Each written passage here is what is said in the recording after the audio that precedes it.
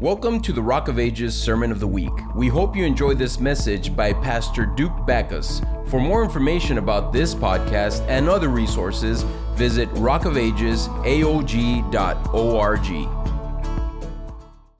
The last couple of weeks, I was doing a series talking about returning to the Lord, and I am going to shift gears a little bit tonight, and because I believe you all returned to the Lord, and so we'll continue with what the Lord has placed upon my heart tonight. Amen. But before we get into the Word, why don't we just pray? If you would, just bow your heads with me. Holy Spirit, I thank you. I thank you for your people. I thank you for your church. I thank you, God, for God, the body of Christ, Lord, and I just thank you for those hearts that are here, God. I pray that your Holy Spirit would speak to each and every one of us. We surrender our hearts to you tonight.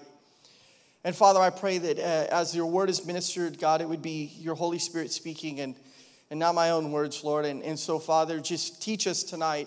Show us more about your character. Reveal the person of Jesus. Reveal the nature of God to us tonight. This is our prayer tonight, Lord. We love you and we honor you. We thank you in Jesus' name. Amen. Let's go home. I'm just kidding. Everybody's like, whoa, we're done. Well, I'm thankful to minister to you tonight, and I'm glad that we're here tonight. The message that I've titled for this evening is talking about the heart of God. Amen? We're going to be talking about the heart of God for the next several weeks, and you know, honestly, everything in the Scripture is descriptive of the heart of God, if you haven't noticed that yet, or if you haven't kind of figured that out. But if you read the Word of God, then you will know the heart of God. Amen? If you read the Word of God, then you will know the heart of God. It's when people don't read the Word and they're ignorant of the Word or naive of what the Word says and teaches that we lose ourselves and we get sidetracked and we begin to find our own opinions of who God is, or we begin to, form our own opinions based on things that we've experienced in life. We form our own opinion of who God is based on, what other people say. And a lot of times it's secondhand information. And when it's secondhand information, it's not firsthand information. It's really of little value. Because Jesus promised us, he said that he was the bread of heaven, and he said that he himself would feed us. He promised that he himself would feed us. He said that if you would feast on my blood, if you would eat on my body, in other words, what he was saying is if you would partake of who I am, you would be nourished by me. You would be nourished by heaven. In Matthew in chapter 4, verse 4, the scripture says that man shall not live on bread alone, but on what? On every word that proceeds out of God's mouth, or the very words of God. And so what the Lord is teaching us is He's teaching us that it's not just, us to say, hey, you know what? I depend on my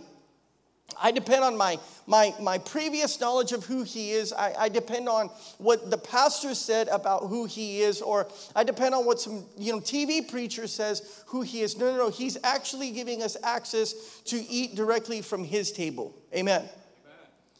Amen. One of my favorite restaurants that I go to, and I don't go very often, but whenever I can go, or I can afford to go rather, with my wife, is I love to go to this place called Hayashi. So if Hayashi is listening, maybe they'll send me a coupon or something. But I love to go to this place, and there's a reason that I love to go to this place is because not only is the food good, I get to see them cook it. It's one of those kind of restaurants. If you've ever sat down, there's a chef, and he's cooking right in front of you. He puts an onion on the table, and he lights it on fire, and he does all these cool tricks and stuff. But I like the fact that I have the ability to see what is being cooked for me. Amen? I have firsthand knowledge of what it is. It's not just, they slapped a burger together in the back, and then they, I don't really know what's in it. I don't really know how they prepared it. I don't know if they washed their hands or if they didn't wash their hands. I don't know if they were wearing gloves or if they weren't wearing gloves. All I do is I just get this little package, and I'm there to consume it. But I like this restaurant because they cook the food in front of me, and I'm able to see what it is. I'm able to know and say, oh, you know what, I don't want onions, so take those out. And I can see them cooking the onion right in front of me.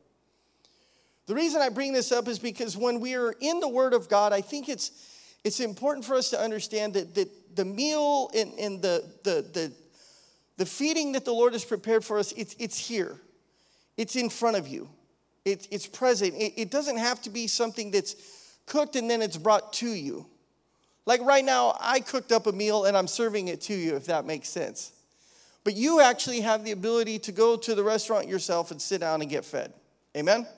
Do we understand that? We understand that, right? And it's important that we realize how important the Word of God is to our understanding of who God is. And I believe it was in Matthew chapter 16, Jesus asked an important question to his disciples, and he said this, he said, "Who do men say that I am?" Do you remember when he asked that question? He said, "Who do men say that I am?" And there was a pondering from the disciples because, each one of them kind of had a different answer. Well, some say you're rabbi. Some say, some say you're the carpenter. Some say that, you're the son of Mary and Joseph. Like they're all giving different descriptive answers of who people say that they are. And Jesus didn't ask the question because he was concerned about his reputation. Jesus was asking the question so he could see what was in their heart. He was asking the question to see if they had connected with him. Because if they had connected with him, there was a connection that was made that we'll talk about in a second. And so finally it was Peter who opened his mouth and he gave the answer. He asked him directly, he says, "Peter, who do you say that I am? You've told me who everybody else thinks that I am, but who do you say that I am?" And he says, "I believe that you're Christ, the Son of God." Peter's confession in the moment was simply him acknowledging that he believed that he was the one that they had been waiting for. He was the promised Messiah. It was Jesus who was sitting right in front of him. It was him. It wasn't anybody else. It was him. And he said, "Great. This was revealed to you by my Father in heaven."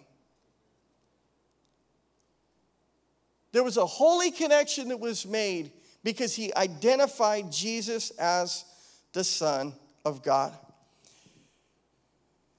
A woman wrote this, "We are denied the very things that our hearts long for, and we learn to long for the one thing that will never be denied to us, and that's God himself." I don't know about you, but in this life and in this world that I've lived in, I've wanted a lot of things that I haven't always got. I prayed for a lot of things that I haven't always received the way that I wanted to receive. I've desired a lot of things that I haven't always received the way that I wanted to receive. But when we are denied those very things that our heart longs for, I believe the whole reason for the denying is so the Lord can turn us towards him. The Lord can turn us back towards who he is, the person of Jesus, him and him alone. Because if you've lived long enough and you've ever placed your attention and the attention of your heart elsewhere, you'll quickly find out that your career will never satisfy you. That having a good family won't satisfy you. That getting your degrees and your education and making lots of money won't satisfy you. Living a life that's frivolous, that's out in the world, that's partying and doing all kinds of things, it's not going to satisfy you. If you've lived long enough, you've come to these blockades in the road where you said, "You know what? It seemed right for a while, and then all of a sudden I came to a screeching halt because there was a lack of fulfillment in that area. I thought that it was drugs and alcohol. I thought that thing would fulfill me, but I came crashing back to earth." And when we run into these things, I believe it's the Lord saying, "You know what? That's not going to do it. This ain't going to do it. This ain't going to do it. Only I will fill the God-sized hole inside of your heart. Only Jesus is the remedy for our soul." Amen. There's no other remedy, there's no other way, there's no other thing that you can, hope for or look for or try to find or seek after or win or find a reward in that will ever satisfy you like Jesus. Amen. And so I pray that more and more the people of God, his church, you and I, his ministry, that we would grow closer and closer to the heart of God. I'll read this story to you quickly. In the foreword to the excellent book, Submersive Sabbath, there was a physician and author of 24/6, this man named Matthew Sleeth, and he describes the process of listening to hearts as a part of his medical practice. While speaking specifically to the need for the rest in an overworked or overtired culture, this metaphor could be extended to a variety of areas, including our longings and our desires. And he said this: as a physician, I've listened to thousands of hearts. He said, some during prenatal exams. He said, I've heard the rapid swish of a baby still in the womb. Often moms and dads, they burst into tears when they hear their their heart for the first time. He said, I've smiled at the strange murmur of those thumb-sized hearts make when they are born into a great big world. Fetal shunts closing of their own accord as a baby breathes independently for the first time. He said, I've listened to the chests of 3-year-old children as they inhale deeply, and then they wonder whether the man in the white coat can hear their thoughts through those tubes attached to his ears. He said, I've listened to athletes' strong and slow hearts. He said, I've heard asthmatic hearts pounding away in fear and the muffled sound of failing hearts. He said, I've listened to the hearts of saints and I've listened to the hearts of murderers. He said, I am in the first generation of physicians to ever listen to the heart of one person after it had been transplanted into the body of another. He said, doctors and nurses listen to patients' hearts using a stethoscope. He said, although this is convenient, it is not necessary. He said, in fact, the stethoscope wasn't invented until a generation after our country became a nation. He said, for thousands of years, physicians listened to the heart sounds without the aid of a stethoscope. They simply laid their ear on the chest of their patient. He said, now it is only children who lay their heads on the chest of their parents to listen to a beating heart. As we continue tonight, I want us, just like a child, to lay our ears close to the heartbeat of God, close to the description of his word, and I guarantee we will feel the presence of his Holy Spirit. Because as a child of God, we have this privilege to lay our heads on the chest of the heart of God. We have this privilege to tune our ears into the one who formed us, the one who fashioned us, the one who created us, the one who made us in the image of his Son. In John chapter 14, verse 18, Jesus said this. He said, I will not leave you as orphans. And he says, I will come to you. He said, I will not leave you as orphans. He said, I will come to you. Now, the orphaned are those without a father and a mother. They are those that are forgotten. They are those who are unwanted and they go uncared for. And many times their needs are met, but their desires and their dreams are shattered, church. And we see this in this normal world, in this natural world that we live in.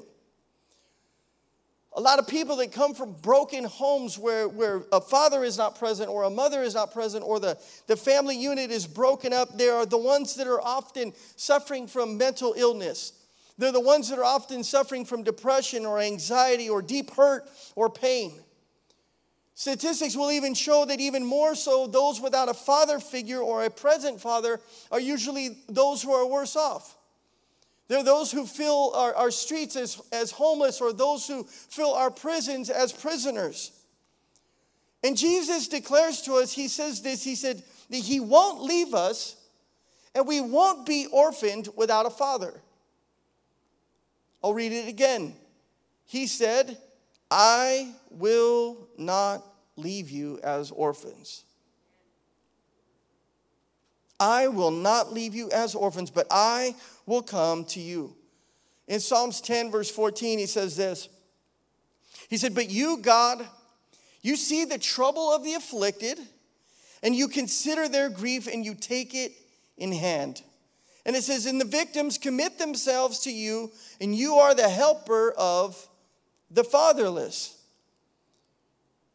Jesus, the crucified Son of God and risen Savior, gave us access to a good and perfect Father that the Bible describes him to be. Amen? How many of you know the perfect Father that I'm talking about tonight? Amen. The Bible describes that we have access to him so that those who were once fatherless would be so no longer. Those who were once fatherless would be so no longer. In Psalm 72, verse 12, it says this, for he will deliver the needy who cry out, and the afflicted who have no one to help.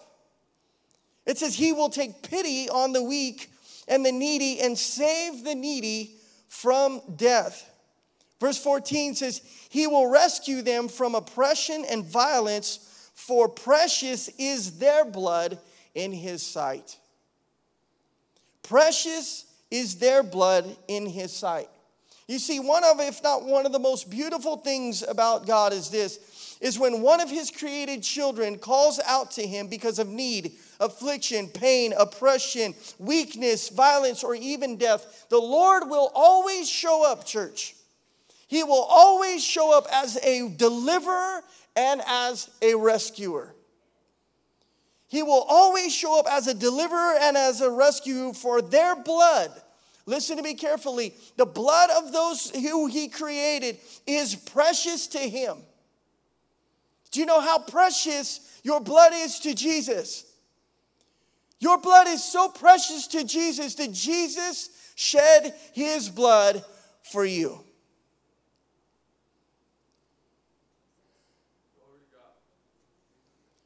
Jesus shed his blood for you because your blood was precious to him. Amen?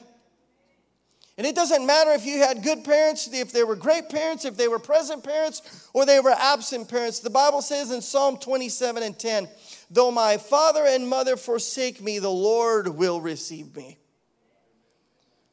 Though my father and mother may forsake me, the Lord will receive me.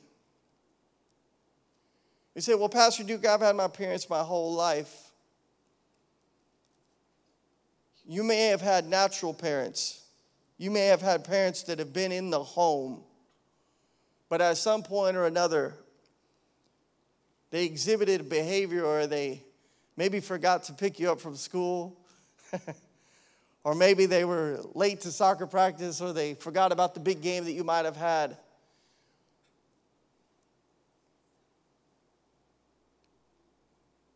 In some way, they may have forsaken you. But the Lord, he says this, he will receive me. He will receive us. And the first point I want us to take note of is this,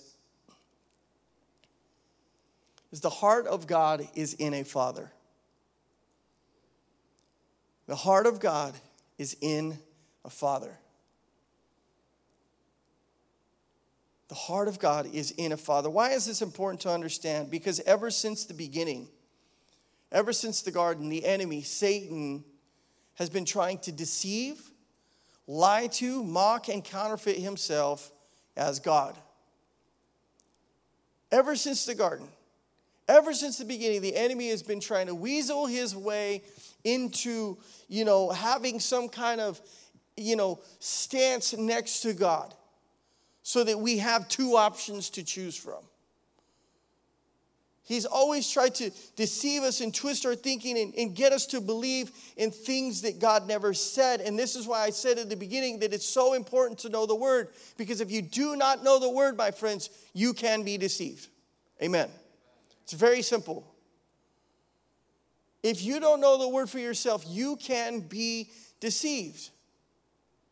Jesus proves this when he is able to hear what the enemy has to say to him in the book of Matthew chapter 4. And we've read that story a lot of times, and we know that Jesus was previously, in the wilderness for 40 days, and he was fasting and he was praying, and then all of a sudden he's approached by Satan, and Satan, begins to lie to him. He begins to tell him, oh, I'll give you all the kingdoms and all the places of the earth. And, if you would just bow down and worship me. And Jesus' response every single time was, it is written. It is written. It is written. Jesus had a response for everything that the enemy was attacking him with. And dare I say, sometimes, church, we face things and the enemy throws things at us. And the reason he throws them at us is because we are ignorant of what the Word of God says concerning the issue. This is a really dangerous place to be in, because if you do not know how to attack, and you do not know how to counterattack, or you do not know how to use the Word of God as your defense, then all of a sudden you'll get hit by the arrows of the enemy.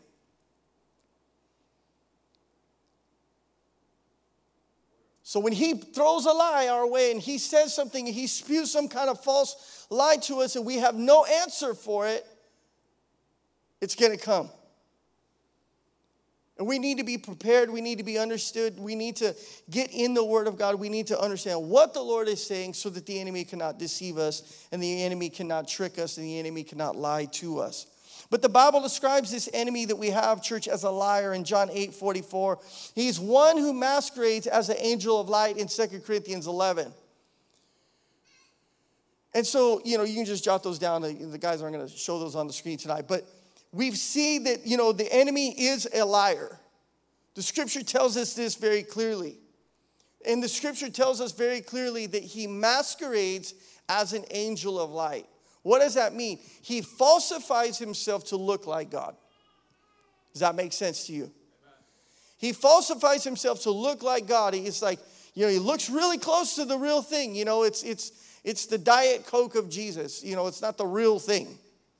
There's a difference. I don't like Diet Coke anyways. I don't know why I said that.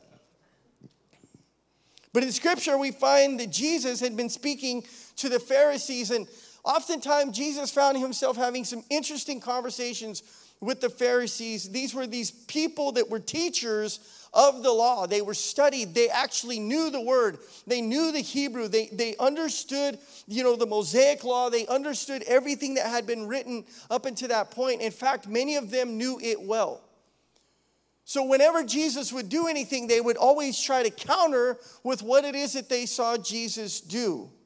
And so Jesus was having a conversation with Pharisees, and like many times before, they were questioning the authority that Jesus had, and they questioned him where his power came from. And so they're asking Jesus, by what authority do you have? Where does your power come from? And so during this one particular exchange, they asked him the question, where is your Father? Now let's look at this in John 8, verse 19. They asked him, where is your Father? And Jesus' response was this, you do not know me or my Father. If you knew me, you would know my Father also.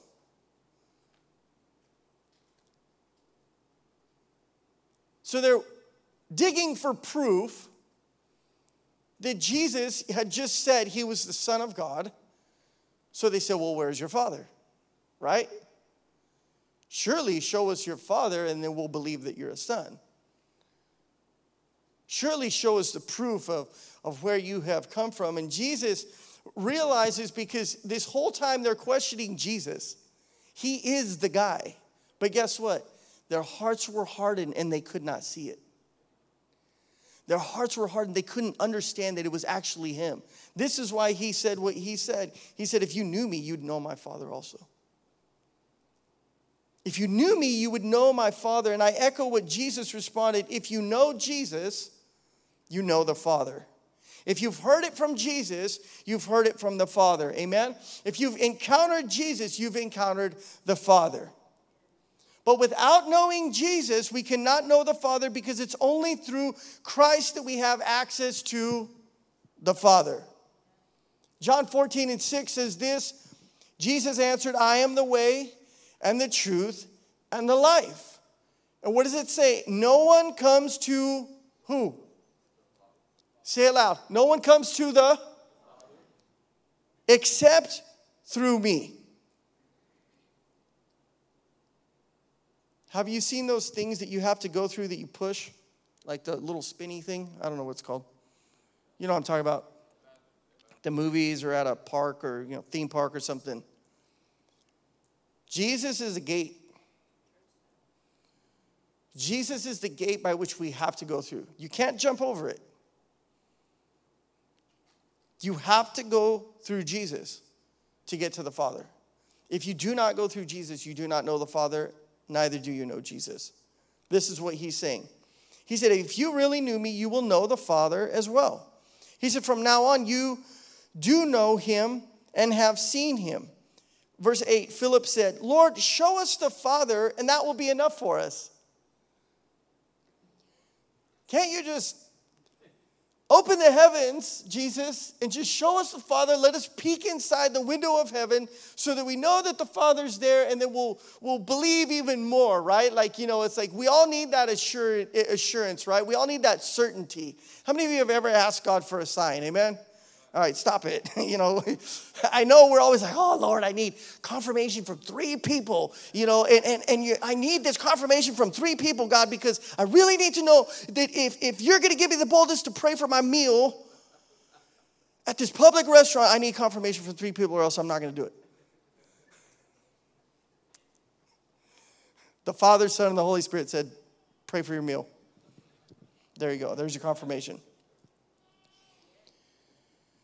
Philip said, Lord, show us the Father. That will be enough for us. And Jesus answered, don't you know me, Philip? He said, even after I've been amongst you for such a long time, don't you know me? Like, he's like, has your friends ever, thought something about you and you're like, really?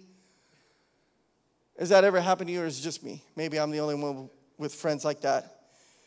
But it's like if your friend questions something about your character, and you know that they know that you wouldn't do that, right? Like that they know that you wouldn't say that or go there, but I don't know, I heard it, and I know it's kind of weird. Like, I didn't think he was like that. You're like, really? I didn't do that, or I didn't say that, And so Jesus is telling Philip this. He's like, don't you know me, Philip, even after I've been amongst you for such a long time? He said, anyone who has seen me has seen the Father. Now, let me break this down for you, what this means. Anyone who's seen Jesus has seen the Father. It's not difficult. Do we understand? It's very plain. Anyone who's seen Jesus has seen the Father. This is what he's saying. He says, how can you say, show us the Father?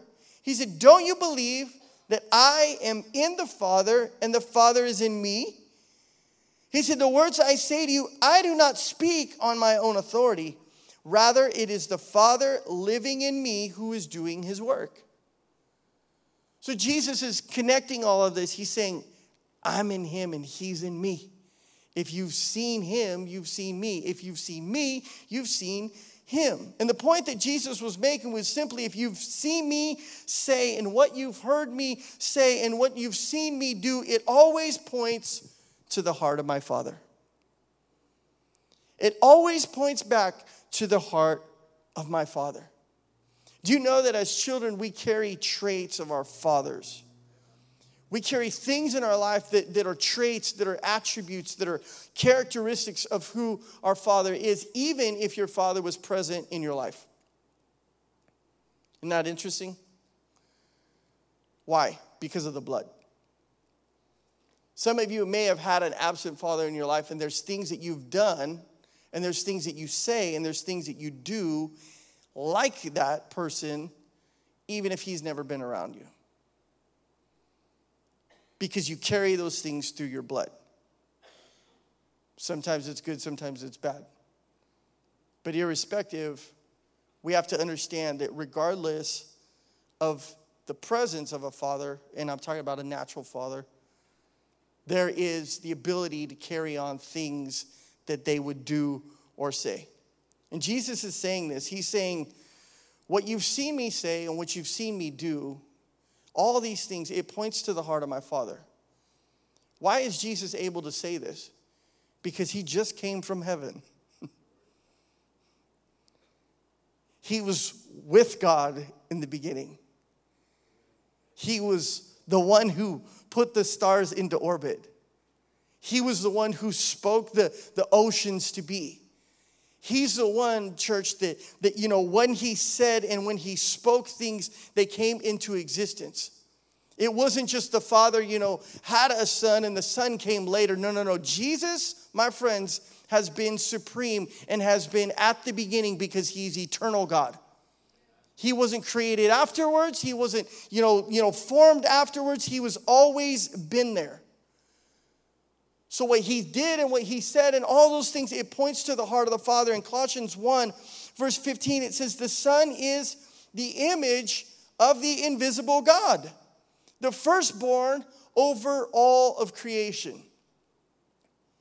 The Son is the image of the invisible God, the firstborn over all creation. And Jesus, he continues in this conversation with the Pharisees, and Jesus tells them, if you hold to my teaching, not anybody else's teaching, not the Pharisees' teaching, not the religious teachings. If you hold to my teaching, then you'll know the truth, and the truth will set you free. We've heard that verse before. It says, but they said, we're descendants of Abraham. We're descendants of Abraham, Jesus. We've never been slaves of anybody. We've never been a slave. How can you say this, Jesus, that, you will set us free? Because our lineage says that we've never been captive. Our ancestry says that we've never been bound. How can you say this, Jesus, that we need to be set free? And the response that Jesus gave was this, is everyone who sins is a slave to sin. John chapter 8, verse 35, he goes on to say, now a slave has no permanent place in the family, but a son belongs to it forever. So if the Son sets you free, you will be free indeed. He said, I know that you are Abraham's descendants, yet you are looking for a way to kill me because you have no room for my word. I'm going to stop there just for a second. Jesus stops them in their tracks. He says, I know who you are.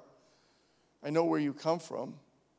But if you were truly a descendant of Abraham, you wouldn't be plotting to murder me. See, you could say that you're like me. You could say that you're a child of God.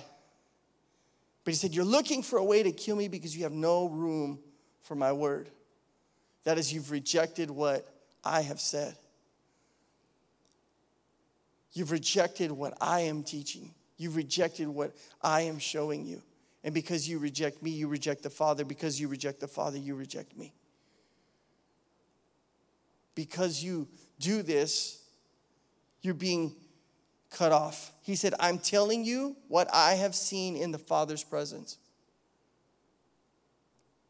Think of what Jesus is saying there. What did I say just a second ago? He came from heaven to earth.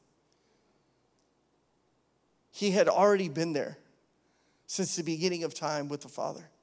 So now Jesus is born into this world just like a man, and he's born into this world, into this sinful world, and he comes by way of a virgin birth. He comes by way of this pure, way to come into the earth. But guess what? He knows the Father. He knows the Father. He knew him the whole time. He said, I'm telling you what I've seen in the Father's presence, and you are doing what you have heard from your Father. I'm saying what I've heard from my Father, but you're doing what you've heard from your Father. There's a difference. He goes on to explain, Abraham is our father, they answered. He said, if you were Abraham's children, said Jesus, then you would do what Abraham did. He said, as it is, you are looking for a way to kill me, a man who has told you the truth that I have heard from God. Abraham did not do such things. He said, you're doing the works of your own father. They said, we are not illegitimate children, they protested.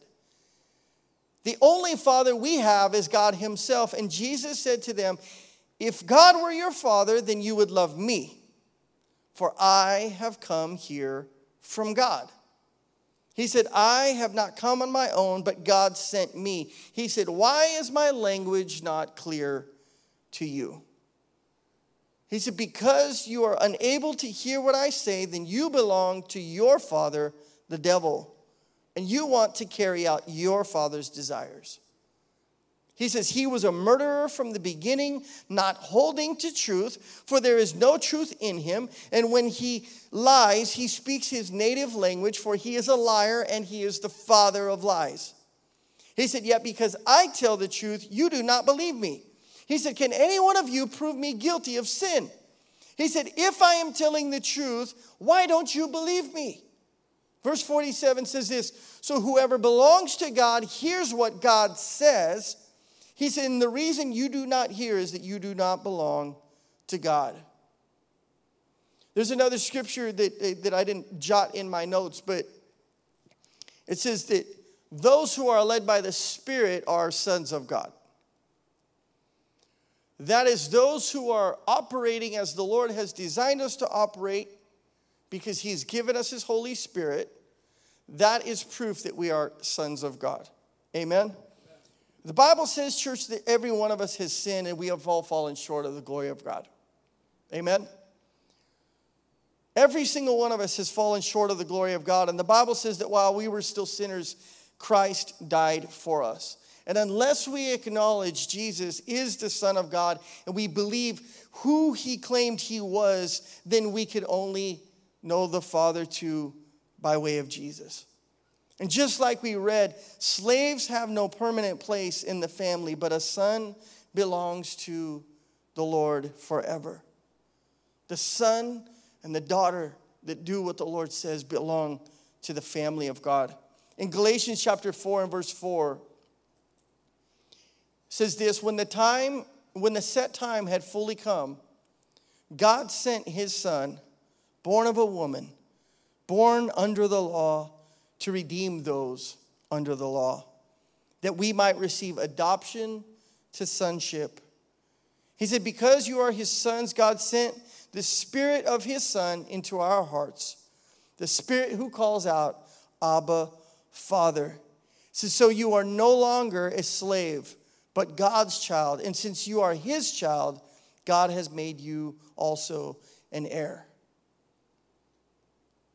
See, the first verse that I shared with you tonight was Jesus saying that He would never leave us as an orphan.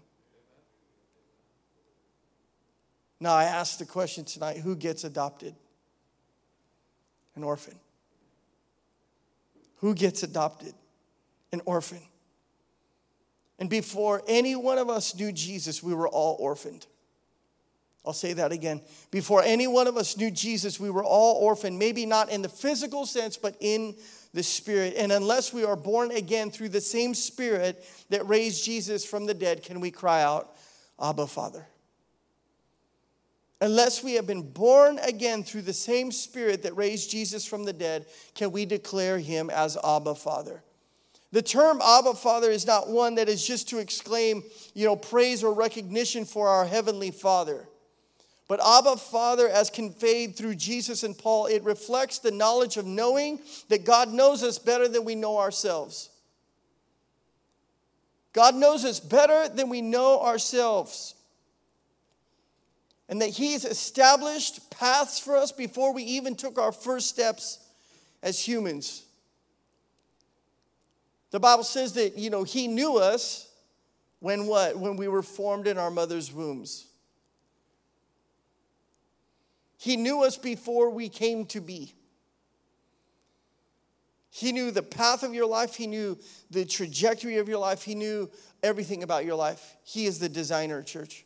He is the ultimate creator. Amen? And when you and I cry out that word, Abba, Father, in prayer, we should envision a Father who knows your greatest strengths, yet knows our greatest weaknesses. He knows our beginning and He knows our end, but instead of forcing His will on you, He allows you to meet Him in your own way.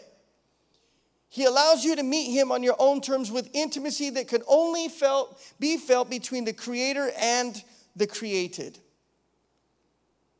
Only from that place. And for these reasons, this is why we call God our Abba Father. Because those who've received the Son now have access to the closeness of the Father. We're transformed from slaves into sons and daughters. We're transformed and we've been taken from an unfit father of lies and we've been adopted by a perfect and heavenly Father. What a precious truth.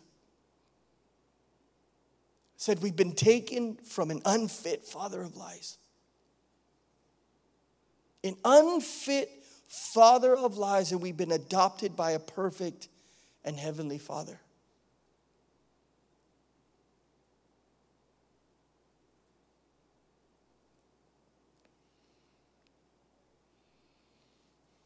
Aren't you glad that the heart of God is in a father? I'm glad that the heart of God is in a father. But the question I want to ask us tonight is this: are you still a slave or are you a son?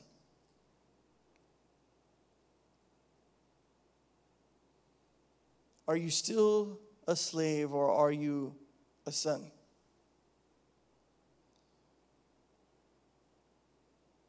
I know it's a challenging question.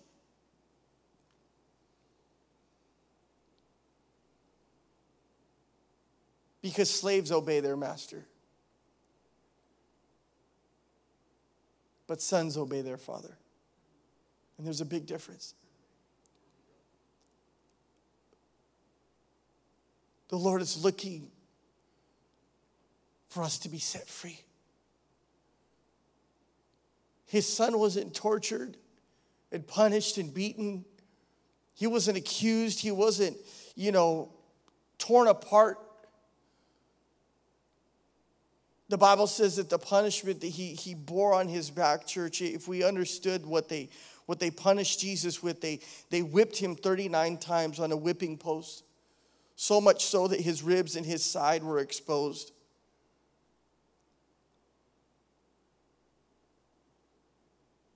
And when you think, I had this image earlier today when I was praying.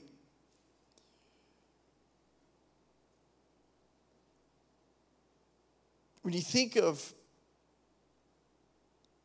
when and how the blood of Jesus was spilled in such a violent and ugly way, such a terrible way, such a dishonoring way, such a embarrassing way. And I think we see images of Jesus and we just think that it was just this thing, he just silently went to sleep. But my friends, it was much, much more than that. It was suffering. It was suffering and it was death. And Jesus even asked his Father this question. He said, if this cup could pass from me. He knew that he was going to have to drink this cup of suffering, church, and how difficult that would be. He said, if this cup of suffering could pass from me, he said, yet not my will. He said, your will be done. And I say this tonight. There's two things that the Lord is looking for in his bride as he returns.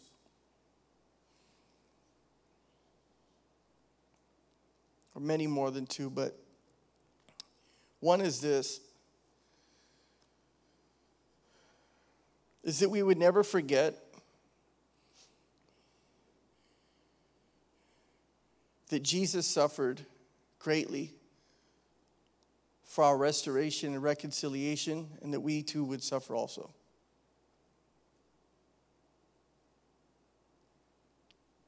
It's a sobering thought.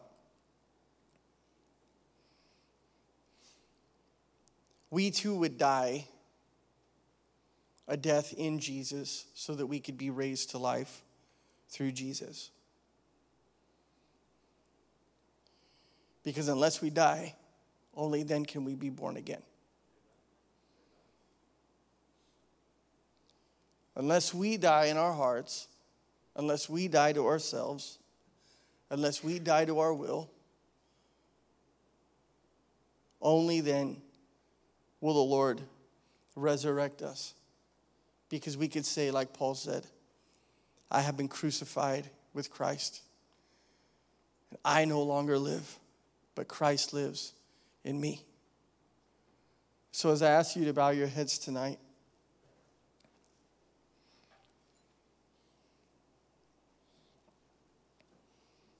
Jesus did not die in the fashion and the way that he did so that we could stay stuck in sin. So that we would be slaves to a master that's sending us straight into the pit of hell, but he died so that we could be set free. So that we could have access to the Father. One of the things that Jesus talked about in John chapter 14, he explained this place of destiny that we call heaven, but he said this, he said, in my Father's house, there are many rooms. He said, and if it were not so, he said, I would have told you. He said, but because it is so, he said, I have to leave and I'm going to prepare a place for you. I'm going to prepare a destination for you that you may also be where I am. That you may go and spend eternity with me. And I don't know about you, but I don't know what son or daughter would not want to be with their family for the rest of their life. Thanks for listening to the Sermon of the Week. Join us next time for another uplifting message. If you'd like to support this ministry and the reaching out of others, you have the opportunity to give at rockofagesaog.org/give.